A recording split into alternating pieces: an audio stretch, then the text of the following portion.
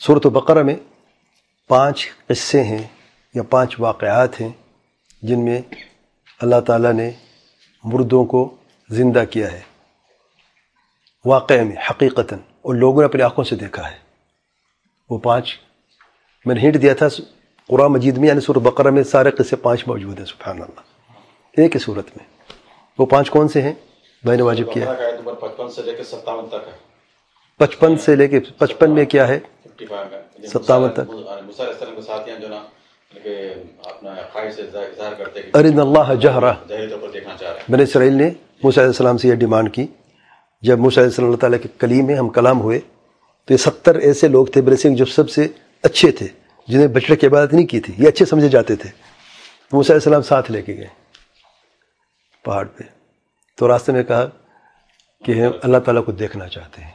موسیٰ علیہ السلام بنا کہ ابھی نہیں دیکھا جا سکتا دنیا میں، ممکن نہیں، یعنی خود وہ بھی دیکھنے کی تمنا تھی موسیٰ علیہ السلام کو، تو پہاڑ ریزہ ریزہ ہو گیا تھا، وہ خود بے ہوش ہو گئے تھے، تو ممکن ہم دیکھنا چاہتے ہیں۔ تو آسمان سے بجلی گری، وہ 70 کے 70 سارے مر گئے۔ پھر موسیٰ صلی اللہ سے دعا کی، یہ سب سے اچھے تھے، اب واپس جاؤں گا یہ وہ قوم ویسے آپ جانتے کیسے بنی اسرائیل کیسی قوم ہے، ہمارے اچھوں کے ساتھ یہ ہوئے تو پھر ہمارے ساتھ کیا ہونے والا ہے، سبحان اللہ۔ موسیٰ صلی اللہ سے دعا کی، اللہ نے ان کو دوبارہ زندہ کر دیا۔ یہ 70 بنی اسرائیل کی جو ہیں، سو بقرہ 55 سے 57 تک یہ قصہ موجود ہے، دلیل نوٹ کر لیں آپ۔ اور یہ دوبارہ زندہ ہوئے، اور یہ واضح دلیل ہے کہ اللہ تعالیٰ مردوں کو زندہ کرتا ہے، اور واقع کی دلیل ہے۔ دوسری دلیل سورۃ بقرہ میں آیت 72 73 72 اور 73 72 اور 73 میں جی ہاں، جو لوگ جو ہے ایک شخص کو قتل کر دیتے ہیں، پھر بعد میں اختلاف ہوتا ہے ان کو، جو لوگ کیا کرتے ہیں، جی ہاں، ایک شخص کو قتل کر دیتے ہیں تو پھر بعد میں اختلاف ہو جاتا ہے کس نے بقرہ کا قصہ، سورۃ بقرہ کا نام کیوں رکھا گیا ہے جانتے ہیں؟ گائے، کاؤ کیوں رکھا گیا ہے؟ اس میں قصہ ہے گائے کا قصہ کیا مختصر، ایک شخص کو قتل ہو جاتا ہے بنی اسرائیل میں، اب قاتل کون ہے پتہ نہیں ہے، تو موسیٰ علیہ السلام اللہ کے نبی ہیں، وحی کے ذریعے پتہ چلا ہے کہ اس کے لیے اگر پتہ لگانا ہے، ایک گائے کو ذبح کر دیں اور گائے کا گوشت جو ہے اس مردے پر لگائیں، مردہ اٹھ کے بتائے گا کس کو قتل کس نے کیا، زندہ ہو کے۔ اصلی قصہ ہے گائے کا۔ تو بنی اسرائیل نے پھر سختی سے کام لینا شروع کیا، گائے ہے تو کیسی ہے، اس کا رنگ کیسا ہے، بار بار اپنے رب سے پوچھو، موسیٰ رب سے پوچھو گائے کا رنگ کیا ہے، موسیٰ رب سے پوچھو گائے کیسی ہے، موسیٰ رب سے پوچھو گائے سب ایک جیسی ہیں۔ جب کوئی گائے ہو جاتی تو ہو جاتی نہیں، جب انہوں نے تعنت سے کام لیا، سختی سے کام، اللہ تعالیٰ پھر سختی کی ہے، پھر جو وصف بتاتے کہ پیلی ہے، اس میں کوئی اور رنگ نہیں ہے، جس طریقے سے ایک گائے تھی صرف، اس کے مالک کو پتہ چلا کہ اس کے بغیر کو کوئی چارہ نہیں ہے، اس نے اس کی قیمت کہا مجھے سونے کے وزن کا چاہیے، نہیں دیتا میں، تو اس کے لیے اتنا سونا اکٹھا کیا گیا، پھر اس کو دیا گیا، پھر اس گائے کو جا کے ذبح کیا گیا، اور جب اس گائے کے ٹکڑے کو اس میت سے لگایا تو میت اٹھ کے بیٹھ گیا اور کہا کہ فلاں نے مجھے قتل کیا ہے۔ یہ واضح دلیل ہے کہ اللہ تعالیٰ مردوں کو زندہ کرتا ہے۔ تیسری دلیل سورۃ بقرہ میں سورۃ بقرہ میں آیت نمبر 259 میں جی ہاں، جو شخص جو ہے بستی سے گزر رہا تھا، بستی بالکل تباہ شدہ بستی سے ایک شخص گزر ہوا، اور اس شخص نے تعجب سے دیکھا کہ اللہ تعالیٰ اس کو دوبارہ زندہ کیسے کرے گا۔ اللہ تعالیٰ نے اس شخص کو 100 سال مار دیا، مر چکا تھا، اور 100 سال تک وہ شخص پڑا رہا، 100 سال کے بعد اس دوبارہ زندہ کیا، اور اس نے اس کا کھانا جو تھا ویسے رکھا تھا، اس کا جو گدھا تھا وہ سیدھا ہو چکا تھا، اللہ نے اس کو آنکھوں سے دکھایا گدھے کو، ایک تو شخص خود زندہ ہوا ہے، اور پھر اس میں دوسری دلیل کیا ہے کہ گدھے کا زندہ ہونا، اسی کے اندر گدھے کو آنکھوں سے دیکھا کس طرح کی ہڈیاں جڑی، ختم تھی ہڈی، یہ گدھا ہڈیاں ہو چکا تھا، ہڈیاں آپس میں جڑی کٹھی ہوئی، اس پہ گوشت آیا، اس پہ جلد آئی، گدھا زندہ ہو گیا، اسے اپنے آنکھوں سے دیکھا۔ چوتھا قصہ اور جو ابراہیم علیہ السلام کا آیت نمبر 260 بارک اللہ 260 میں ابراہیم علیہ السلام نے اللہ تعالیٰ سے یہ گزارش کی ہے کہ اللہ تعالیٰ میں دیکھنا چاہتا ہوں کہ زندہ تو مردے زندہ کیسے کرتا ہے، لیطمئن قلبی، اور تو قال بل لیطمئن قلبی، دل کے اطمینان کے لیے آنکھوں سے بھی دیکھنا چاہتا ہوں۔ یقین تو ہے اللہ کے نبی ہیں، ابو الانبیاء علیہ السلام، العظم رسول میں سے ہیں، ایمان ذرہ برابر بھی کوئی فرق نہیں ہے، لیکن ایک نظارہ آنکھوں سے بھی دیکھنا چاہتا ہوں کہ مردہ زندہ کیسے ہوتا ہے۔ اب دیکھیں سبحان اللہ، خود اربعۃ من الطیر، 4 مختلف پرندے لے لیں، 4 ایک نہیں، مختلف پرندے لے لیں، ان سب کے سر ذبح کر دیں، اور سب کے ٹکڑے ٹکڑے کر دیں, ٹکڑوں کو آپس میں ملا لیں, مکس کر لیں, اور پھر 4 پہاڑ کی مختلف چوٹیوں پر رکھ دیں. پھر آپ اس پرندے کا سر پکڑ لیں اور ان پرندوں کو بلائیں. اللہ کے حکم سے وہ پرندہ زندہ ہوگا. وہ پرندہ دیکھ اپنی آنکھوں سے دیکھ رہا ہے, 4 پہاڑوں سے مختلف ٹکڑے تھے نا, ادھر سے اڑ رہے ہیں, ادھر سے 4 پہاڑوں مختلف ٹکڑے اڑ کے آپس میں مل رہے ہیں, اور پھر آ کے اڑ کے پرندہ آتا ہے, سر اس کو لگ جاتا ہے, سر ابراہیم علیہ السلام کے ہاتھ میں ہوتا ہے, سر آ کے لگتا ہے, پرندہ اڑ جاتا ہے. 4 پرندے اس طریقے سے دوبارہ زندہ ہوئے. 5ویں دلیل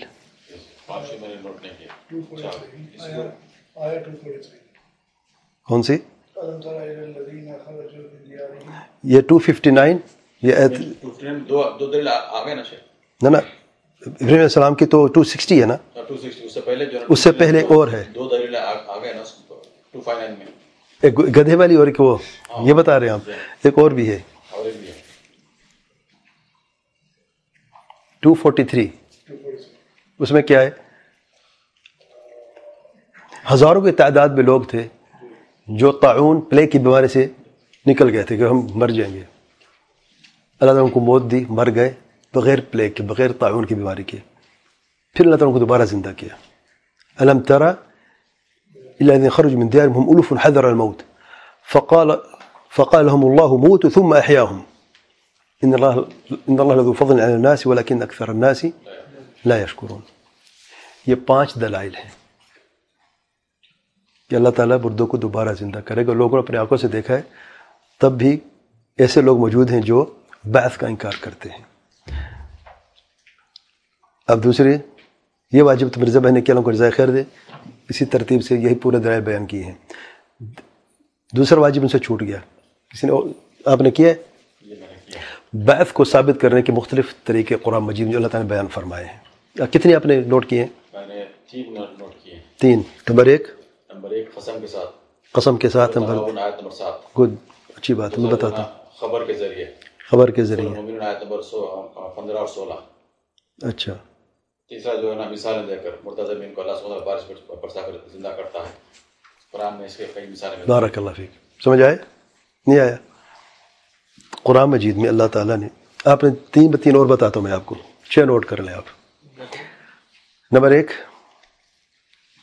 خبر, ترتیب سے جاتے. خبر اللہ نے خبر دی قرآن مجید میں کئی جگہوں پر کہ اللہ تعالیٰ مردوں کو دوبارہ زندہ کرے گا. ان میں سے سورۃ المؤمنون کی آپ نے بتایا کون سی آیت ہے؟ 15 اور 16. کون سی ہے؟ اس کے بعد مر جاؤ گے, اس کے بعد قیامت میں اٹھائے دیے جاؤ گے. اور سورۃ انعام آیت میں 36 میں اللہ تعالیٰ کا ارشاد ہے, انما يستجيب الذين يسمعون والموت يبعثهم الله ثم إليه يرجعون. جو سنتے ہیں وہی استجابت کرتے ہیں, جواب دیتے ہیں, اور جو مردے ہیں اللہ تعالیٰ ان کو دوبارہ زندہ کرے گا اور پھر ان کی واپسی اللہ تعالیٰ کی طرف ہے. یہ جو خبر ہے اللہ نے خبر دی ہے. کچھ لوگ اس کا انکار کیے. دیکھیں اللہ نے کس انداز جو آپ کے ذہن میں آتا ہے اس کے مطابق جواب آ رہا ہے. سبحان اللہ. جملہ استفہامیہ سوالی انداز سے بھی اللہ نے سوال کر کے بھی اس کو ثابت کیا ہے. افحسبتم انما خلقناکم عبثا وانکم الینا لا ترجعون. کہ تم یہ گمان کر رکھا ہے تم عبثاً ایسے ہی پیدا کیے گئے بغیر. 115 سورۃ المؤمنون, کہ تمہیں ایسے پیدا کیا گیا ہے اور تمہاری ہماری طرف واپسی نہیں ہوگی. یقیناً واپسی ہوگی. جواب کیا ہے؟ بے شک یقیناً واپسی ہوگی. پھر سورۃ بقرہ 28 میں کیف تکفرون باللہ وکنتم امواتا فاحیاکم ثم یمیتکم ثم یحییکم ثم الیہ ترجعون. تم کیسے کفر کرتے ہو اللہ تعالیٰ کے ساتھ جبکہ تم مردہ تھے, پھر تمہیں اللہ نے زندہ کیا, پھر تمہیں مارے گا, پھر تمہیں زندہ کرے گا, پھر اس کی طرف تم لوٹائے جاؤ گے. یہاں پر بھی سوال ہے کیسے کفر کر. جواب کیا ہے؟ ہرگز کفر نہیں کر سکتے کیونکہ یقین اللہ تعالیٰ مردوں کو زندہ کرتا ہے. تیسری جو طریقہ ہے وہ ہے قسم کا. اس پہ اگر سمجھ نہیں آ رہی تو رب کریم قسم کھاتا ہے, رب اللہ سبحانہ و تعالیٰ, جبکہ قسم کھانے کی ضرورت نہیں ہے. سورۃ تغابن آیت نمبر 7 میں زعم الذین کفروا ان لن یبعثوا, گما دعویٰ کیا ہے کافروں نے کہ دوبارہ زندہ نہیں ہوں گے. قل بلا ورب لتبعثن, کہہ دے میرے پیارے پیغمبر صلی اللہ علیہ وسلم ہرگز نہیں, میرے رب کی قسم تم ضرور دوبارہ زندہ کیے جاؤ گے.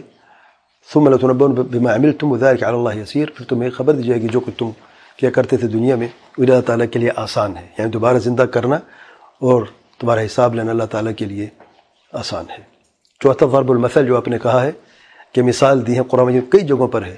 جیسے کہ اللہ تعالیٰ ایک مردہ زمین کو بارش سے زندہ کرتا ہے, اس میں زندہ پودے اور درخت اور نباتات اگ جاتے ہیں جبکہ بنجر زمین تھی, مردہ زمین تھی.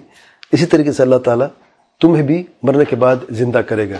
اس کی کئی مثالیں سورۃ الروم آیت نمبر 50 میں اللہ تعالیٰ کا ارشاد ہے فانظر الی آثار رحمت اللہ. دیکھیں اللہ تعالیٰ کی رحمتوں کے اثر. کیف یحیی الارض بعد موتها, کیسے اللہ تعالیٰ زمین کو زندہ کرتا ہے اس کے مرنے کے بعد. ان ذلک لمحیی الموتى, بے شک وہی مردوں کو زندہ کرے گا. وہو علی کل شیء قدیر, اور وہ ہر چیز پر قادر ہے. پانچویں جو طریقہ ہے وہ الدلیل العقلی. عقل سے اللہ تعالیٰ نے مخاطب ہو کے عقلی دلیل بھی اللہ نے بیان کی. اس کی کئی مثال ہیں. پہلی مثال سورۃ القیامہ کی آیات کے سیاق و سباق میں آخری سورۃ القیامہ کی آخری آیات جو ہیں ایحسب الانسان ان یترک سدی, کیا انسان نے گمان کر رکھا ہے کہ اسے یوں ہی چھوڑ دیا جائے گا بے سود. الم یک نطفۃ من منی یمنی, کیا ایک نطفہ نہیں تھا جو منی سے خارج ہوتا تھا. ثم كان علقة فخلق فسوى, پھر وہ نطفہ علقہ بنا, خون کا ٹکڑا بنا, پھر اللہ تعالیٰ نے اسے پیدا کیا, اسے ہموار کیا, بنایا. فجعل منه الزوجين الذكر والانثى, پھر اس میں سے اللہ تعالیٰ نے دو جوڑے بنائے, نر اور مادہ. الیس ذلك بقادر على ان يحيي الموتى, کیا یہ رب جو ہے اس پہ قادر نہیں ہے کہ دوبارہ مردوں کو دوبارہ زندہ کرے. جو انسان کو عدم سے پیدا کر سکتا ہے, نطفے سے پیدا کرتا ہے, پھر نطفے کو علقہ بنا سکتا ہے, پھر اس علقہ کو پھر اللہ تعالیٰ پیدا کرتا ہے, ہموار بناتا ہے, پھر اس میں سے نر مادہ بھی پیدا کر دیتا ہے, کیا مرنے کے بعد دوبارہ زندہ نہیں کر سکتا؟ وہ یہ قاعدہ ہے. اب ابتدائن چیز کو بنانا مشکل ہے یا اسے دوبارہ اعادہ کرنا مشکل ہے؟ ابتدائن مشکل ہوتی ہے, دوبارہ اعادہ تو آسان ہوتا ہے. تو اللہ تعالیٰ یہ فرما رہا ہے کہ جو اللہ نے شروع میں ایک مخلوق کو پیدا کیا ہے, جب وہ اللہ تعالیٰ یہ آسان تھا تو دوبارہ زندہ کرنا کیسے مشکل ہو سکتا ہے, کیسے ناممکن ہو سکتا ہے؟ تو عقل کو اللہ تعالیٰ نے جھنجھوڑا ہے. اس کی دوسری مثال سورۃ یاسین کی آخری آیات میں وضرب لنا مثلا ونسی خلقہ, ہمارے لیے مثال دی ہے اور اپنے خلق خود بھول گیا ہے کہ اس نے وہ خود کیسا پیدا ہوا. قال من یحیی العظام وہی رمیم, کون زندہ کرے گا ان بوسیدہ ہڈیوں کو جو گل سڑ چکی, ختم ہو چکی ہیں. قل یحییہا, وہ سوال کر رہا ہے. اب عقلی جواب دیکھیں. قل, کہہ دے میرے پیارے پیغمبر صلی اللہ علیہ وسلم, دوبارہ زندہ کرے گا الذی انشأها اول مرہ, جس نے اسے پہلی مرتبہ اسے بنایا اور پیدا کیا ہے. وہ بکل خلق علیم, اور وہ ہر خلق کا خوب جاننے والا ہے. الذی جعل لکم من الشجر الاخضر نارا, جس نے سبز درختوں میں سے تمہارے لیے آگ کو پیدا کیا ہے. فاذا انتم منه توقدون, پس تم اس آگ سے آگ جلاتے اور فائدہ اٹھاتے ہو. اولیس الذی خلق السماوات والارض بقادر على ان يخلق مثلهم بل وهو الخلاق العلیم, کیا جس نے آسمانوں کو اور زمین کو پیدا کیا ہے کیا اس چیز پر قادر نہیں کہ تمہارے جیسے دوبارہ پیدا کرے انسان کو؟ بلا, بے شک اللہ تعالیٰ اس پہ قادر ہے. وهو الخلاق العلیم, اللہ تعالیٰ خوب خلق کرنے والا اور خوب جاننے والا ہے. انما امره اذا اراد شيئا, اللہ تعالیٰ کو تو امر یہ ہے جب وہ کسی چیز کا ارادہ کرتا ہے ان یقول له کن فیکون, بس اللہ تعالیٰ کہہ دیتا ہے کن, بس وہ ہو جاتا ہے, وجود میں آ جاتا ہے. فسبحان الذي بيده ملكوت السماوات فسبحان الذي بيده ملكوت كل شيء واليه ترجعون, پاک ہے وہ ذات جس کے ہاتھ میں ہر چیز کی ملکیت ہے اور تم اس کی طرف لوٹ کر جاؤ گے. تو سورۃ یاسین کی آخری آیات میں واضح دلیل ہے کہ اللہ تعالیٰ عقلی دلیل بھی پیش کی ہے تاکہ ان کے پاس کوئی حجت باقی نہ رہے. چھٹی دلیل جو پہلا واجب تھا, اللہ تعالیٰ نے قرآن مجید میں واقع سے ثابت کیا ہے کہ دنیا میں بعض مردوں کو زندہ کر کے اور لوگوں نے اپنے آنکھوں سے دیکھا ہے. یہ بھی دلائل ہیں, یہ بھی طریقہ ہے بعث کو ثابت کرنے کا. اور 5 قصے سورۃ بقرہ میں ہی یہ موجود ہیں. واضح ہوا.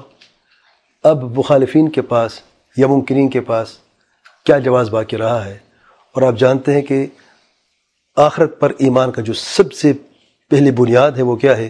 الایمان بالبعث, بعث پر ایمان.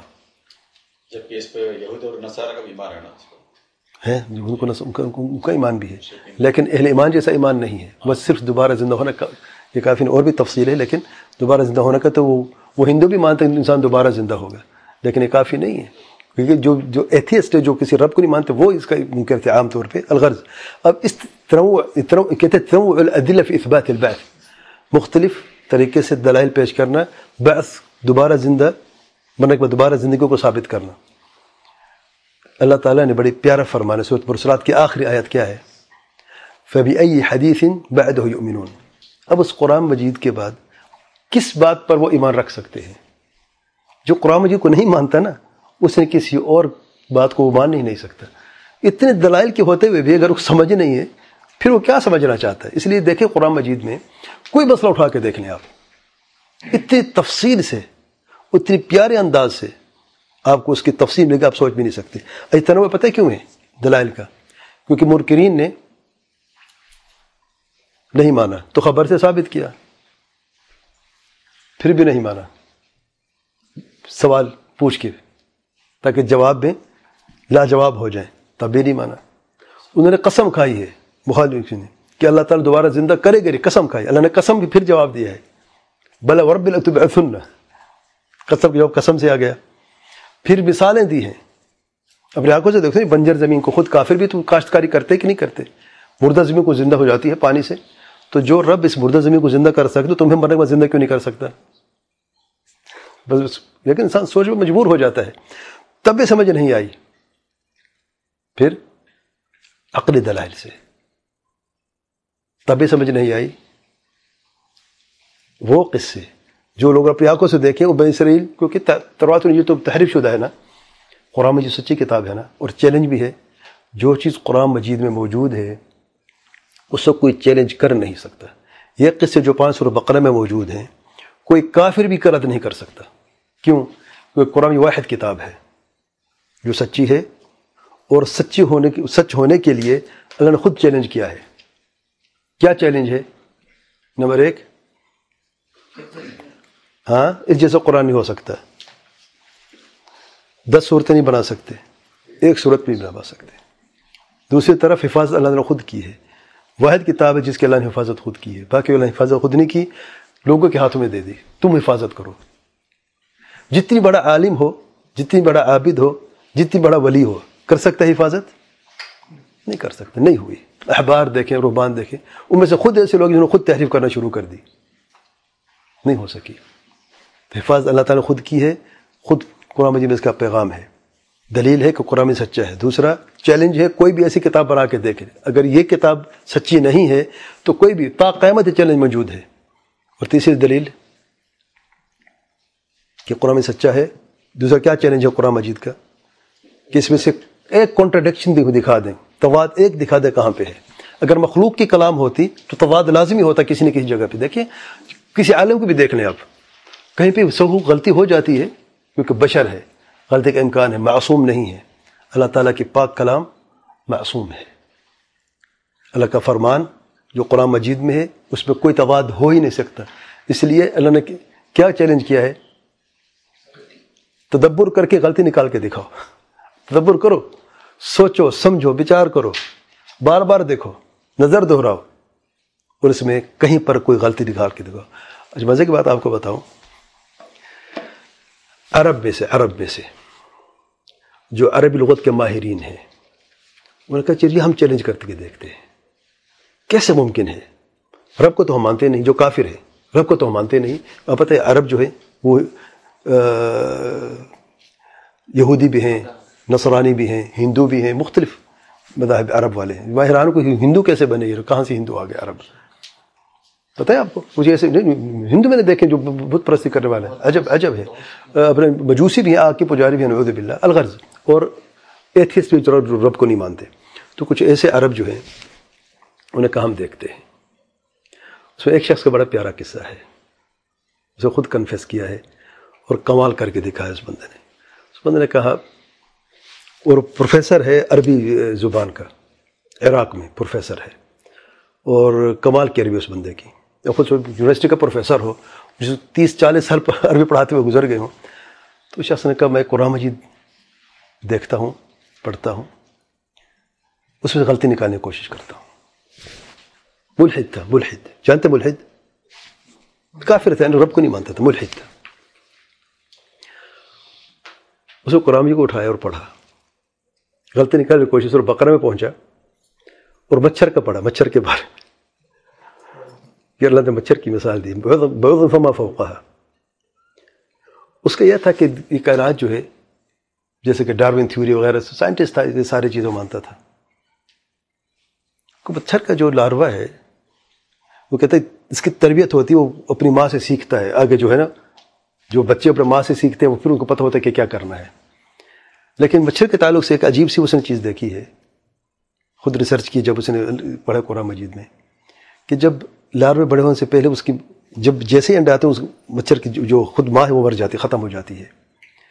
تو سر کہ کیسے پھر یہ زندہ ہوتے، کس طریقے سے پھر وجود میں آتے، کس طریقے سے پھر یہ اس کی فطرت میں کس طرح سمجھایا کہ اس نے کہاں پہ کھانا ہے، کیا کرنا ہے، کیسے خون چوسا ہے. اس کو تو تعلیم دینا تو ہے نہیں، اس کی جو تربیت کرنے والا تو پہلے مر گئے، کوئی ہے نہیں.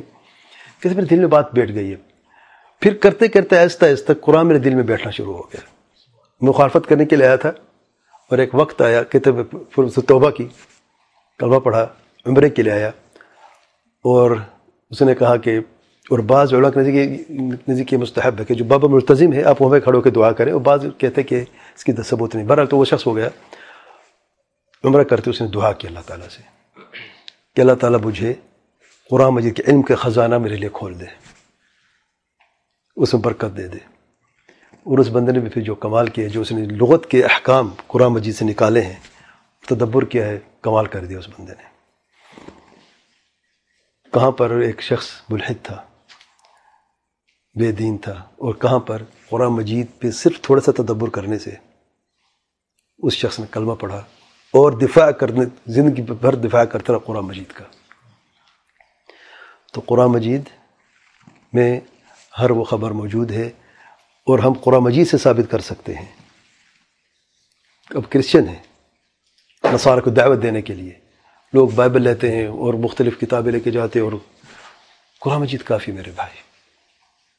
آپ دیکھیں، زیادہ دور نہ جائیں، ایک ہوم ورک لے لیں، میرا واجب لے لیں، صرف سورۃ آل عمران میں. بس میں آپ کو ہنٹ بھی دے دیتا ہوں اور آدھا جواب آپ کو دے دو آسانی کے لیے. سورۃ آل عمران میں نصارہ کی دعوت کا طریقہ جو بیان ہوا ہے اس کی وضاحت کریں، کس طریقے سے بیان ہوا ہے. یعنی پوری ترتیب اس میں موجود ہے کہ آپ کیسے دعوت دیتے ہیں، کہاں سے شروع کریں گے، کیا بات کریں گے، کیسے ان کے غلط فہمیوں کو دور کریں گے، اور کس طریقے سے آپ اس دعوت دینے میں کامیابی حاصل کر سکتے ہیں. دیکھیں، نام ماننا تو پھر ہمارے نتیجہ ہمارے بس کی بات نہیں ہے. کوئی ہدایت یافتہ ہو نہ ہو، کوئی مانے نہ مانے، وہ تو اللہ تعالیٰ کے ہاتھ میں ہے. لیکن جو اپنے پیغام پہنچانا ہے، کب، کون سا، کیسے پہنچانا ہے، وہ سب موجود ہے. سبحان اللہ. واضح ہے. اگر سے مجھے صرف بتا دیں 1 2 3 4 5 یہ طریقے موجود ہیں. جنرلی بتا دیں، مختصر طریقے سے کوئی حرج نہیں ہے، لیکن پتہ ہونا چاہیے سورۃ آل عمران کتنے ہم پڑھ چکے ہیں، کتنے ختم کر چکے ہیں ہم. کیا میرے ذہن میں کبھی آئے کس طریقے سے یہ چیز بیان ہوئی ہے. اور کئی مثالیں ہیں. ابھی میں نے ایک مثال دی ہے کہ ایک ملحد شخص نے کلمہ پڑھا ہے. ایک پل پر سے سن رہا تھا، ایک کلپ کسی نے بھیجا تھا. ایک اور کوئی امریکن ہے، پتہ نہیں کوئی برٹش، پتہ نہیں کہاں سے کوئی ہے، اس نے بھی یہ کہا میں بھی کچھ غلطی نکالتا ہوں. اسے سورہ بقرہ کی پہلی آیات میں ہی وہ پھنس گیا. کہتے جو میرے سوالات ہیں وہی جواب مجھے ادھر مل رہا ہے سارا، کہ آدم علیہ السلام کو اللہ نے زمین پہ خلیفہ بنانا ہے، اور فرشتوں نے کہا یہ تو خون ریزی کرے گا، یہاں پر فساد دنگا کرے گا، ہم ہیں آپ کی تسبیح کرنے والے، تو کیوں ان کو پیدا کر رہے ہو. اللہ نے فرمایا خوب جانتے جو تم نہیں جانتے. کہتا میرے ذہن میں جو سوالات تھے، ابھی میں نے سوچا اگلے آیت پر تو جواب، پھر میں کہتا ہوں یوں ہونا چاہیے، پھر اگلی جواب. کہ جو بھی ذہن میں جو گندگی تھی، جو غلط سوالات ہیں، سارے جواب مجھے مل گئے. ادھر کلمہ پڑھ لیا اس بندے نے، آگے نہیں گیا. پورا قرآن رکھا ہے ابھی. سورہ بقرہ کی پہلی 30 آیت میں اس بندے نے نہیں پڑھی. تو سبحان اللہ، پہلے سے اس بندے نے یہاں پر آ کر رک گیا. کہاں دشمنی. ہم کتنی مرتبہ پڑھ چکے ہیں مجھے بتائیں. یہ آیات ہمارے دل پر اثر کیوں نہیں کرتی؟ ہم پڑھتے عادت کے طور پر. یہ فرق ہے. اگرچہ دیکھو مخالف ہے، وہ تو مخالفت کے لیے آیا تھا نا، اور کچھ بڑے سوالات تھے اس کے. یہاں پر میں پکڑوں گا غلطی. اس جو سوال اس کے اندر گھوم رہا تھا نا پکڑنے کے لیے، وہ جواب اس کو پہلے سے مل گیا. اگر ایسا ہو تو پھر کیا، پھر یہ ہوگا.